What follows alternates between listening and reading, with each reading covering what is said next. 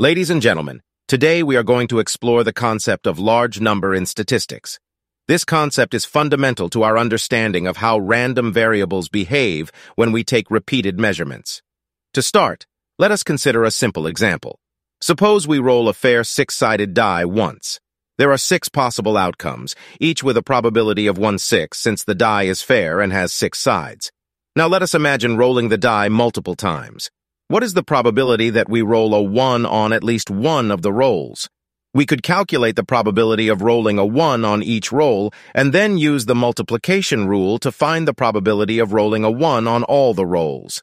However, this calculation does not tell us the probability of rolling a 1 on at least one of the rolls.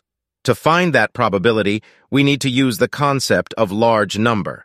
The concept of large number states that when we take a large number of measurements of a random variable, the average value of those measurements will converge to the expected value of the random variable.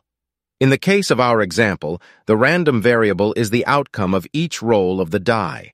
The expected value of this random variable is the average of the possible outcomes, which is 1 plus 2 plus 3 plus 5 plus 6, 6. ATs 3.5. This means that if we roll the die many times, the average of the outcomes should converge to 3.5. Let us see how this works in practice. If we roll the die 10 times, the probability of rolling a 1 on at least one of the rolls is approximately 51.5%. If we roll the die 100 times, the probability increases to approximately 99.4%. If we roll the die 1,000 times, the probability increases to approximately 99.998%. If we roll the die 10,000 times, the probability increases to approximately 99.9999988%.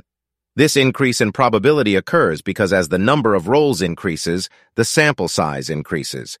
As the sample size increases, the sample mean becomes more and more representative of the population mean.